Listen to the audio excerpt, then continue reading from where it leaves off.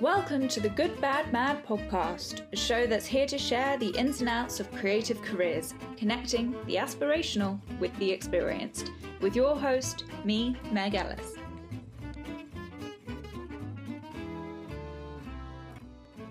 My guest for this episode is the wonderful actor Alex Hassell, notable for his roles in The Boys, Joel Coen's Tragedy of Macbeth, and Netflix's Cowboy Bebop. We chat through his journey into acting with the tips and tricks he's picked up along the way. Hope you enjoy. Hi. Hello. Hi, how you doing? I'm good. How are you, Alex? Or Emma, I should call you. Well, yeah, this is my female alter ego. No, it's my wife's name. I forgot to change it. How are you doing, Alex? Very well, thank you. How are you? I'm good. I've listened to a couple of episodes, and I thought they were You're fantastic. kidding me? No, absolutely. It was great. It's really fascinating stuff. You're the first one who's listened to stuff. Which ones did you listen to? Brilliant. The director of Skater Girl. Oh, she was so fantastic. Yeah, she was really great. What she did with the skate park in Rajasthan was so interesting. And Yeah, she just popped out a baby doing another film. I was like, oh, incredible. So what I'd love to do is just kind of dig into your kind of career history and figure out why you went into acting, when you decided to do that, and what the journey was like on the way. Sound okay? Yeah, great. Let's do it. So let's start at the very beginning. Mm-hmm. Before I start singing sad music. When did you kind of catch the acting bug? Yeah, the idea of acting. So I was 12 years old. I remember incredibly clearly. I had no concept of the idea of being an actor or anything like that. Didn't have a history of going to the theatre, or my family wouldn't, that's not kind of stuff that we did. Mm-hmm. This is in Essex. I went to see an amateur musical of the Rock Nativity, which is, not a known. It's written by the people that wrote the theme tune to Neighbours. Okay, notable work then. Yeah, exactly. And it was a youth thing, so it was people my own age. And I think I just saw. I very glibly say that it was the realizing that there were two groups of people in a room, one group looking at the other group, and I was in the wrong group essentially. But I don't know that that's really true. I think it was the camaraderie and the fun that they seemed to, be having, and I guess the imaginative play. And I just instantly, that was it. From that moment on, that was it. Came out of the theatre and we looked in the local paper for, local groups. That one was a bit too far away. And this group were auditioning for Bugsy Malone, and that was one of my favourite films. And I got the part of Bugsy Malone. Yeah, exactly. And that just really kind of cemented it for me. And then every spare moment I had after that was doing musicals, dancing lessons, singing lessons, acting lessons, until I basically joined the National Youth Music Theatre, and then started to go to the Junior Guildhall School of Music and Drama on Saturdays, and did much more complicated acting in terms of Shakespeare and Webster, but then contemporary playwrights and Mark Ravenhill, and like really challenging stuff. And then went to drama school. So you caught the bug early. Yeah, really early, and that was it. That was absolutely without question it. And the reason that I did singing lessons, I enjoyed singing and dancing, but really I think I've always wanted to act primarily. I just wanted any chance to be involved, essentially. I sort of wanted to spread my opportunities to kind of, get some avenue into it as much as I could. So when it came to the kind of decisions of like, do I go to university or do an apprenticeship or? Yeah, that was never a question. That wasn't a question. No, am I going to go to, I'm going to try and get in anyway, to an acting drama school or a musical theatre one or a dance school. My dance teachers, not many, it's harder to get young men dancing, I think, than it is young women. Yeah. So they were, quite keen on me doing that, but I just knew I wanted to be an actor. So, never. It was always drama school for me. Yeah, stuck your heels in from the very start. Yeah. So you went to Central? I went to Central, that's right. How did Central treat you? I auditioned for RADA, Guildhall and Central, and only got into Central. And I think that was, I was really excited to go there. I had a brilliant time. I had a really, really brilliant time. I think it any drama school experience really depends on your year and how you gel or don't, the personalities in that, and what everyone is sort of bringing, what baggage everyone is bringing with them. I think I had a fantastically talented year, and from my point of view, we all got on certainly well enough, and I just learned an absolute ton. To get to act all the time and with people that were better than me, a lot better than me, and to really be pushed and to have people really challenging you and playing parts that you're not capable of playing and that are out of your range. You're not going to be casting them, and just too difficult adult part. I played King Lear at drama school. That's like an incredibly difficult part. And people really watching you like a hawk, and trying to not allow you to fall back on tricks or bullshit. I absolutely loved. And also I needed to work on my voice. I would lose my voice all the time, so it was placed wrong kind of in my body and my posture and stuff, so I had to work on that a lot. But every morning I would come in and do an hour long, or half an hour vocal warm-up or whatever. Because you're what I would think of as what I call an RSC boy. Like you've got bad. Like you've got the like really kind of traditional training, like you're talking about that with like vocal training and stuff. You've not just like popped up on a TV screen and gone, ta-da, I'm here. Right. Like you fall back on these kind of techniques and lessons that you've learned in training across the years. So like, is there kind of a couple of like standout lessons from or techniques from that time that you kind of find yourself leaning back on?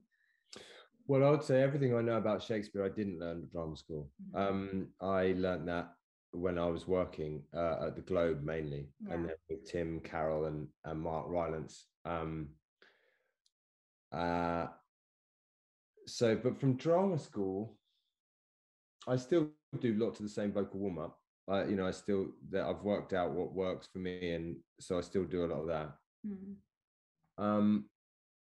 I just did this job for Netflix called Cowboy Bebop, and I actually went to the zoo and looked at an animal for the first time since drama school. We did a ton of that at drama school, and I sometimes think about that, but it's in no way a sort of central plank of my work. But I did in this instance. Which animal? A lizard, a bunch of lizards. For vicious. Interesting. Yeah. And in the end, I think I use, you sort of look at it and you use it, and me anyway, in this instance, I thought about it for a while, and you let it push you to the next stage if you're thinking about it, rather than being on set thinking I must be a lizard, if you know what I mean. But it was in terms of the angles of his head and how he used his eyes in a separate way from the angles of his head and things like that.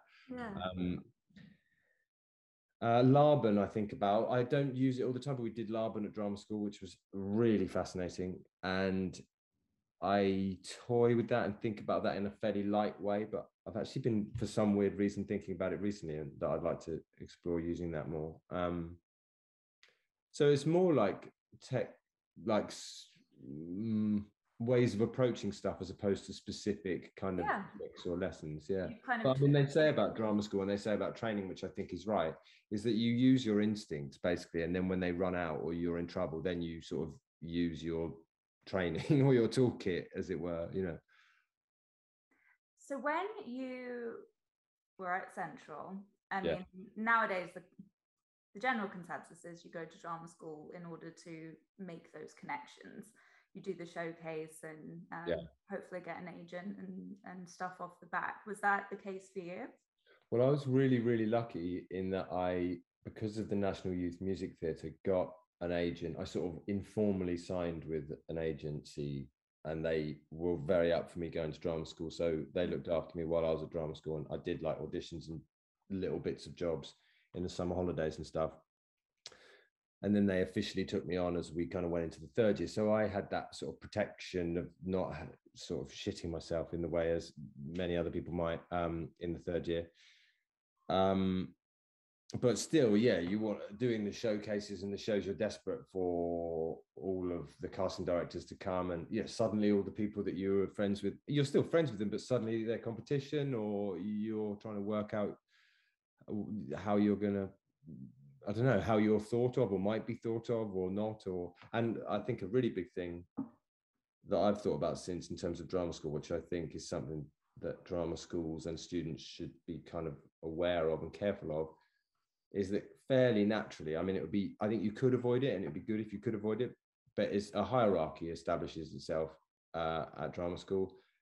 And it's very easy to think that that is representative of how it will be in real, in the real world of work, that the people that are at the top of the hierarchy, or that are perceived that they're going to do really, really well, will. And that's just, it doesn't work like that. It's not a meritocracy. The acting industry is not a meritocracy. No. And its tastes are not the same tastes as, drama schools. Individuals' tastes are, very different. So it's all up and down and all over the place. That's the thing. You kind of are at the whim of what shows are around, or what films are being made, and then you say it's personal choice on top of that. It is quite a wild beast that you're all trying to tame, and then somehow it's become this competition element. It's a massively oversubscribed industry, and there are, by an enormous margin, not enough jobs for everyone who wants them. And the reasons that one will get a job are completely sort of unknowable. I mean, some of it is your ability and your rightness, but when you're looking at a part, you're like, I'm right. If you think you're right for this part, you imagine yourself into it, and then you've got to realize that you might not be someone else's right for that part, and that can take some time to be okay with. Yeah, I mean, is that something you had to learn? Oh yeah, still have to learn it. Yeah, it's a constant, that's one of the bits that's really difficult in terms of rejection and that stuff.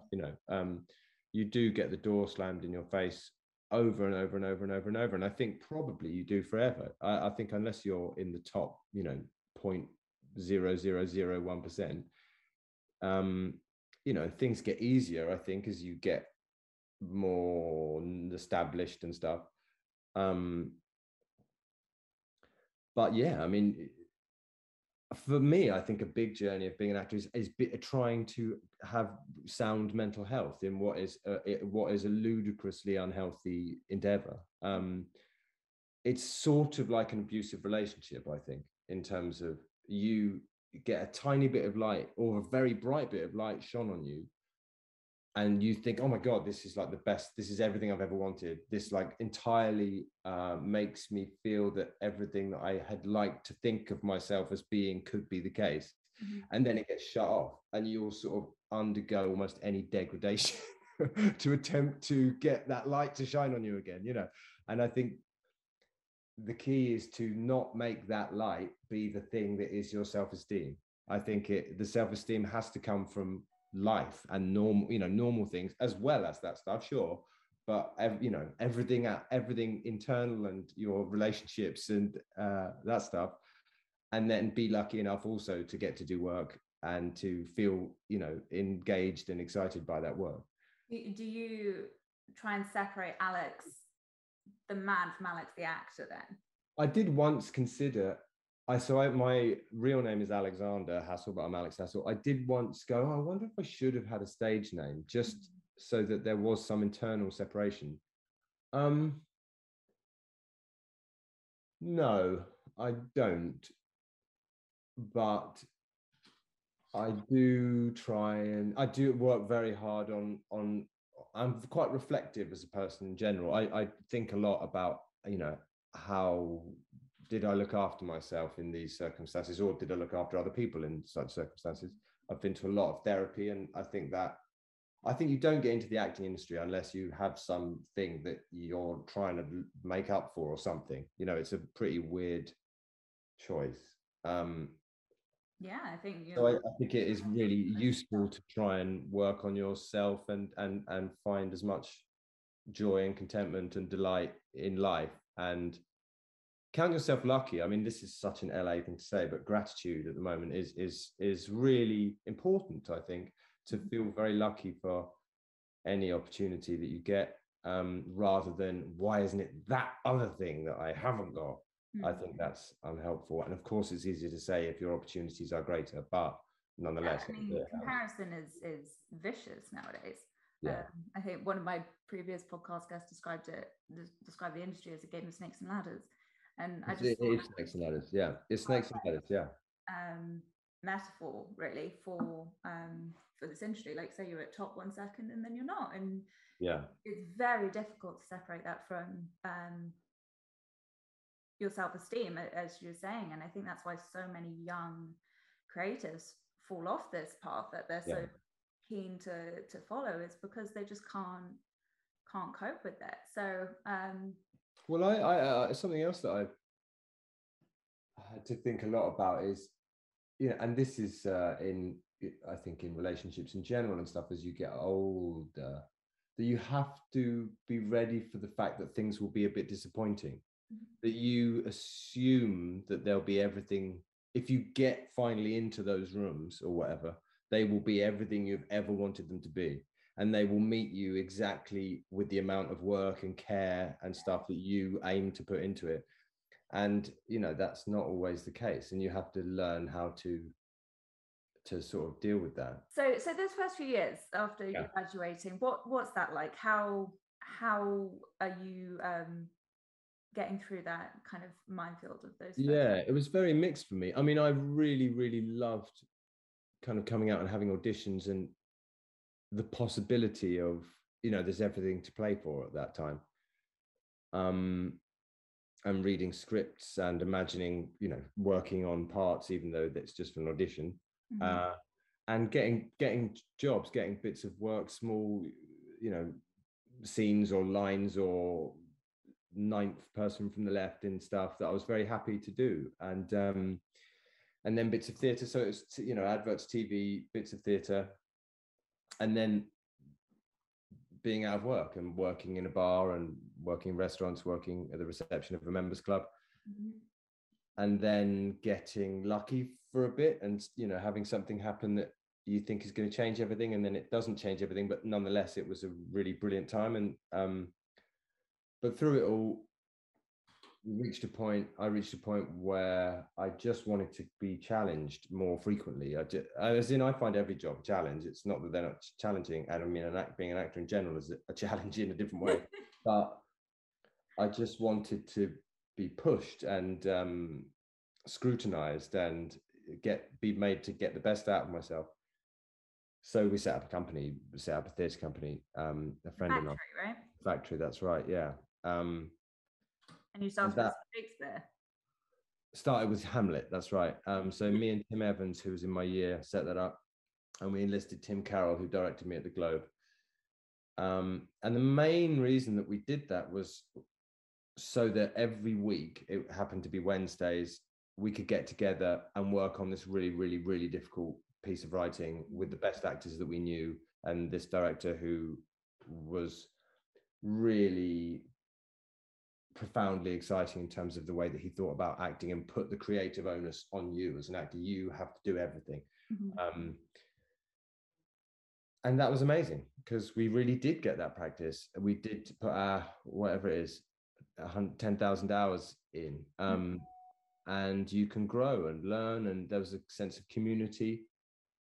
And so even if you went to auditions, it felt a bit like Fight Club in a way that, that your sense of self, and also I did on Wednesday, I did something that was really good, and I really felt that it was really good, and everyone thought it was really good, and it was really good. I believed that it was really good. So it makes it a lot easier to go into a demeaning advert casting and sort of whore yourself out. It sounds like very similar to kind of what we're doing with Good and Bad Mad. It was tricky. You felt alone, so you built like this little community to try and support your ventures and get what you actually wanted out of the industry, and kind of do all the stuff it expects of you along the same. Well, actually, it was taking the industry out of it that was the idea. It was saying, why is it that you only get to act if you subscribe or are lucky or sort of, you know, chosen by this industry that has no feelings and has no sort of human face? That seems unfair. A painter can just paint. You know, a composer can compose. As an actor, you can't do it in a vacuum. So it was to take the industry out of it and to just make it about your engagement with your craft. I grew so much as an actor through doing it, because you got to fail as well over and over, and take risks and see what your kind of fallback positions were. And something that really was important to me was that I feel that I, for the first time, spoke with my actual, like, from my center. And I don't really mean the tone of my voice. I mean from a place that seemed like it was truthfully coming from somewhere inside of me. And that was felt like a big development. So you felt more grounded in yourself? Yeah. I guess so. And I have more self-belief, I think. I mean, it wanes, but well, it always will. It's that's just being human. But if you can try and get this acknowledgement of it up and down, and this kind of compassion for yourself, I think that's the key. Yeah, I agree.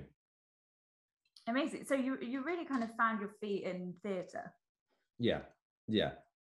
And then what was it like, kind of first trying out those TV shows or films? So I did little bits. Did the kind of circuit in terms of like British TV? I did sort of some guest spots on stuff like Torchwood and Murphy's Law and that kind of thing. And Randa, that's true. Witness, like these were like brilliantly British. Yeah, I was on the shows. bill too. Yeah, I had a really brilliant time on the bill actually.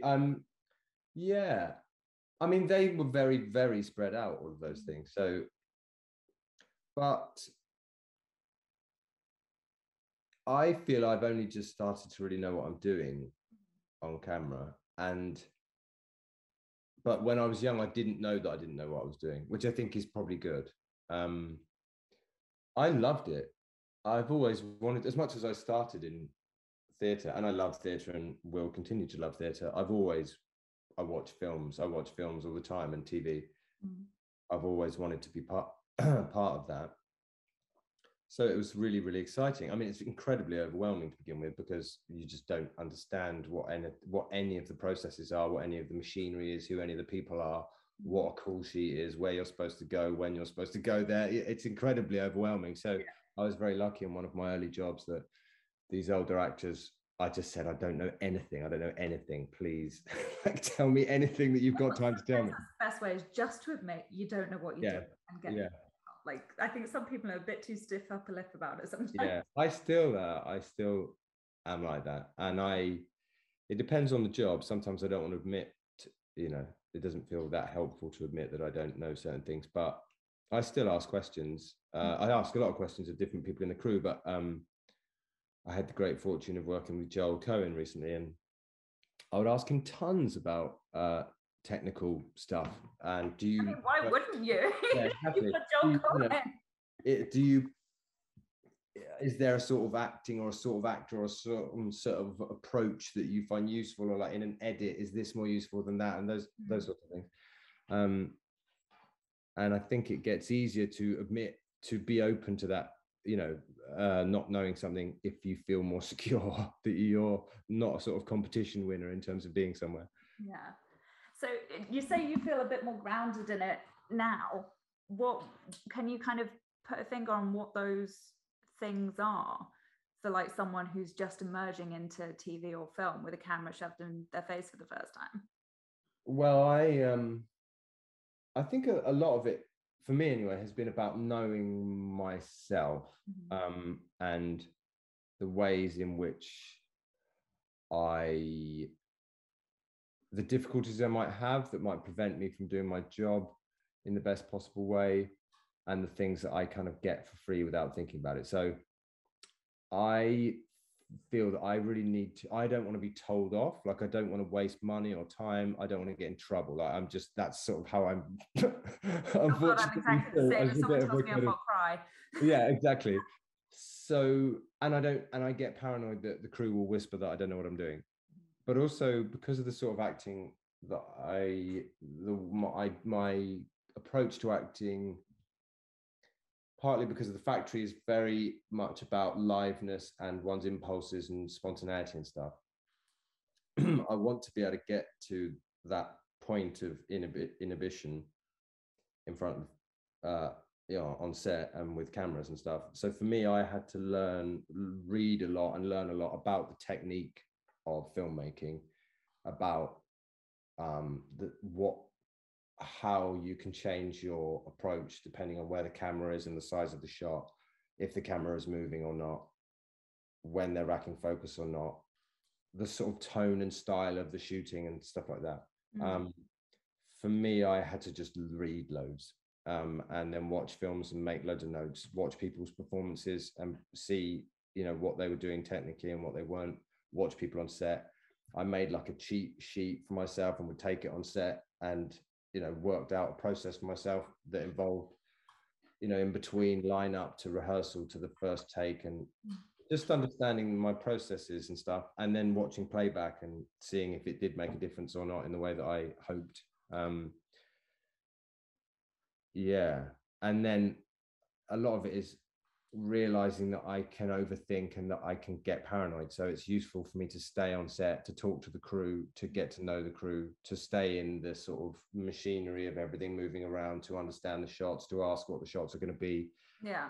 And also to talk, if I can, talk to the director beforehand about what I'm thinking of in terms of my, this is what I think the character is going through. If I think there's props or stuff I need to work with, to try and get that as early as possible so that I'm not anxious about those sorts of things on the day. Okay, I'm really intrigued about this cheat sheet now. Well, as I take stuff off it, as I feel that I've started to get it into my bones. So in terms of the size of shots and what that means, I feel I understand that a bit more. And in terms of the camera moving, I understand that a bit more. So are you talking about, like, okay, if they're doing a wide shot, I need to have bigger physical movements but less on the face or something like that? If it's very, very wide, I guess it's a question of what they're trying to do with the shot. Is it about you being isolated in space, and therefore you being small in the frame? You're kind of, the way that you move is not as important as just the fact that you're this small thing in a big frame. But if it's about something expressive, then you can, like, I suppose if you're in a massive Cross Arch theatre, you might potentially, have more expansiveness or whatever. I mean, I think that's fairly old fashioned actually, but that actually things just seem a bit dead. If you're this tiny little ant that's not moving and it's supposed to be an expressive thing, you can move around more and things like that. And then as the camera gets closer, it's things like, if you're in a two shot, which means there's two of you, and it's about the ways that you're responding to one another, and you can overlap each other's dialogue, and it's about the connection between the two of you. If you're by yourself, it's about you not being connected necessarily in the same way. And also, if it's really close, it's as if this is very general, and people use these things in different ways. But if it's very close, it's about actually being able to sort of reveal stuff that you wouldn't see, you're not privileged to see usually in a conversation. That it's about sort of getting inside the character's head. So it's not like it's not quite real. It's about sort of showing the audience something and then hiding it and that kind of thing. And then, like, depending on where the boom is, how loud you might speak. If the camera's really close to your face, therefore the microphone is really close to you, you might speak much more quietly and it will feel much more intimate, like you're sort of next to someone in bed. And if the camera is far away and the boom is far away, those kind of things. Before every shot, then you're taking note of all these things. You're not just going through your lines, you're going this is what I'm trying to learn, and I'm trying to remember that most importantly, I should look after my character and being truthful. But for me, it's, as I say, it's, I like to know the rules, so that there's no point in doing something amazing if it's not caught on camera, or you know, or if I get some idea to do something and the camera is static and can't follow me, then there's no point in doing that thing. No. You know, it's those sorts of things. Yeah, I mean, I love it. I mean, I'm sort of. Sounds like you're quite into like the whole technical. Yeah, but I'm not, you know, so I'm work with some actors who are incredibly technically minded and gifted in that way. And I actually don't want to perform like that. I just want to know what the rules are. So then I know how free I am or not. And it's about sort of where you place the expression of your impulses and your spontaneity and your freedom. In that, if the camera is just on my face, there's no point expressing all of that in my hands or my feet, for example. And nothing of that playing on my face. That kind of thing, I suppose. So putting the energy into the right place. Yeah, I think so. Yeah. Basically, I did a number of jobs, and I thought by osmosis I would learn this stuff. And then after the jobs, I was like, I still don't know anything. I still feel like and I can see people are doing stuff. You know, I started to get to work with people who were very, very experienced on camera, and I'm like, they're doing stuff, and I've asked them about it, but they don't seem to be able to articulate it. Yeah. So the first one, when I'd start to read a lot more and work a lot more in that way, was The Boys, which is this American Amazon thing. And then I tried to do that a lot more on Cowboy Bebop. I mean, that was the style of that was very unusual. So both of those shows are unusual. I mean, in the Boys, you can't see your face, so I'm guessing you're having to put a lot of energy into which you could see my face is what I was doing that. Yeah. And Macbeth, I didn't watch the monitor at all in Macbeth, but I definitely felt I was I could think less about that stuff now, because I felt I just am now kind of getting it a bit more. Yeah. It's more about the relationship with the camera, I suppose. And I, instead of being afraid of that relationship, I now love that relationship and love the connection that you have with the camera and what is being seen or not seen. I love it. You've educated yourself of something, so you're no longer afraid of it. That's my, I think it's scary. And I think, and I think that can be useful. But I'd like to have that vulnerability about the helpful things as opposed to unhelpful things. And also the more I understand, the more I can collaborate. The more I can work with a director and camera crew and stuff to tell the story and to communicate, or hide or surprise them or myself and the other actors. Am I right in saying The Boys was a bit of a new scope for you in terms of stuff you're doing as an actor, like fight scenes and I mean, it was in the first kind of what felt like a slightly zhuzhy American thing, I think, that I had done. Budget stuff, yeah. Well, it was also the first time I'd entered that whole kind of showrunnery machinery thing, so that was interesting too. And I was right at the beginning of it, so got to sort of see a bit more of that.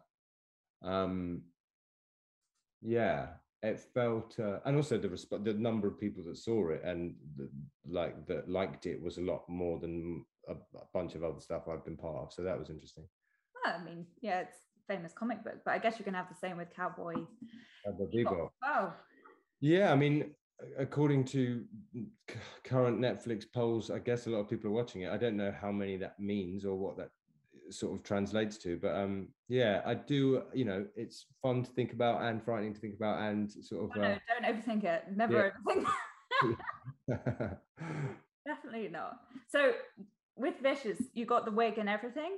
Wig and lots of you mean, have I got the wig here? I don't have the wig. No, but you got to wear them. I had a wig and an amazing costume, and I did lots of physical training and fight training and everything. It was amazing. That was a really big, new different thing for me to do, to have a personal trainer and to learn a new skill.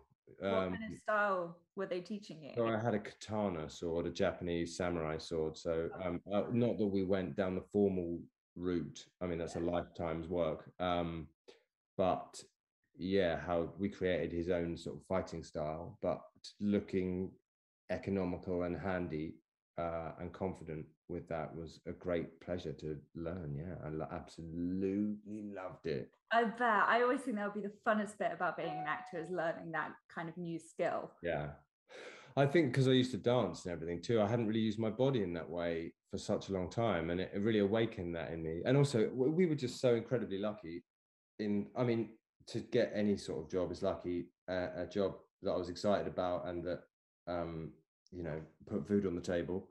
And we were in New Zealand, which is an amazing place. But then we were in New Zealand during COVID. Yeah. All of our partners basically came with us because of COVID. Oh, good. And yeah, and I got to learn this new skill, and I just felt so exceptionally lucky. And good luck, then. How rare that sort of meeting point of amazing situations is. It was pretty jammy. When you're looking for the next role and stuff, are you always trying to find that like little new bit? It's just, I don't think too much, or I don't yet have the choice to think too much about that. It's more just, am I interested in this? Do I think the writing is good? Do I think it's psychologically interesting and something that I could enjoy trying to delve into? Ideally, it will scare me, and ideally I will feel like I get that and I understand I can get somewhere with it, but I don't understand it because it's really complicated and complex, and would take some work. Did you have that with Vicious? Yeah. I mean, the scripts weren't all there in the problem. They sort of came as we were doing it, so I didn't have the whole part. But certainly to attempt to understand that frame of mind, that is not my frame of mind. So to try and get one's head around that, and to make him human, try and make him human and layered, and as many, as multi-dimensional as possible. Depending on it, I just am pretty choosy about what that is, because I put a lot of myself into it. And I don't want to put all of that into something that I don't really believe in. So, it's... I think that kind of brings us back to like the mental health element, doesn't it? It's like you've got to know that what you're stepping into, if that's literally putting your mind into a character, or if it's putting yourself into a healthy environment with good collaborators or something, you've got to make these choices with open eyes. Yeah, and it's the balance of what's the material and what will that... I mean, that's the main thing. What's the material and who are the people that are doing it, and how fulfilling is that likely to be? You don't know what the alchemy of those situations are going to be, of course, but does it hold psychological water is like the kind of main thing. Papering over cracks is not fun. That's not a sort of fun job. And then, how does it currently fit in with life as well? I mean, that's hard to, and it's hard to balance that. And sometimes it's like, this doesn't fit in with life at all, but I have to do this. Like, this is why I'm an actor, and then sometimes it's like, this will just fit in really well with kind of needing a new bathroom, or so those horrible life things that you go with at the same time. Yeah, I think that's one of the hardest things being like a creative, is balancing your imagination with reality. I think that's really part of the goal. And from what you've been saying, it sounds like it takes a while to get there, like a healthy while. It's a journey. It's not something you find overnight. No, well, it just depends on your psychological makeup, I guess. And I think people are content with different things. I am philosophical and reflective, but very, very ambitious. As I say, I don't get a great amount of pleasure over stuff that I find not as deep, I guess, or not as complicated. Or I'm well up for doing comedy and doing light stuff, but as in holding psychological water or something to explore or put myself into. Yeah. And those roles they don't come up all the time. And but some people, and I don't mean just, because I think whatever makes you happy is fantastic. I'm in no way judgmental about what people's choices are. But I know people that just love acting. They just, if it's a job and they get to act, that's great. And I mean, I sort of wish that's how I felt. But yeah, I don't know. I feel actually physically, if I'm trying to put myself, and I say put myself through, it's not like I'm a method actor. I just mean as in you're trying to sort of steer your emotional imagination through a set of stuff that is fabricated. Obviously, if the sort of channel or whatever, let's say, is bullshit and you have to paper over stuff, it feels physically horrendous to do. Like it feels really exposing, and I just don't enjoy that. So I sort of it means that there's a certain load of jobs I can't really do. There's nothing worse than feeling ill-fitting. Yeah. Whether that's not prepared for a role or not understanding a role, or just like you say, not knowing how to work on set. Like there's nothing worse than that. So I think like educating yourself or practice is always the way to go about it. Yeah. So, okay, big question time. Someone comes up to you and says, Alex, I want to be an actor. Tell me how. What advice do you give them nowadays? Yeah, I haven't been asked that in a while. I mean, practice. Try and find a way in which you can just be doing it all the time. Try and find a way that you can feel engaged with it outside of the whims of the industry, I suppose. And be ready work on resilience and being really realistic. And I don't mean not being hopeful or ambitious or positivity is enormously important. But I'd say any naivety will be sort of will dry up fairly quickly, unless you're super lucky. And be lucky. Try and get lucky. I don't know how that happens, but yeah, I mean, I would say I want to be, really clear and say that I love acting when it's working in the right way. I've had many experiences that I am profoundly grateful for and had absolutely incredibly nourishing, enriching times. It's just sometimes all the bullshit around it is really difficult. But when you kind of get to do the stuff, it's like, fucking hell, this is why, this is you're willing to sort of go through all the other stuff to get to this. Yeah. And I definitely am having more experiences that are exceptionally exciting and nourishing. Yeah. Okay, so takeaways: cut through the bullshit and do and practice what you actually love doing. Yeah. So I heard I think Matthew Rhys was quoting Tony Hopkins or something, and he said, "Don't go to the parties, just act." And I would slightly caveat that in that sometimes the parties are really fun, but don't do it for the parties. No.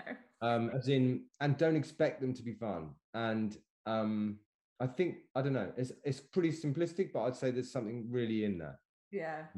And try and be true to yourself. Like try and well, again, a director said to me really, really early on, a career doesn't exist. Just do stuff you're interested in as best you can. And I think I've definitely made choices in the past because I thought that they would be good for my career that weren't and were not fun either. Whereas you can do something that you just want to do and then it doesn't really matter necessarily if it's good for your career. I completely agree.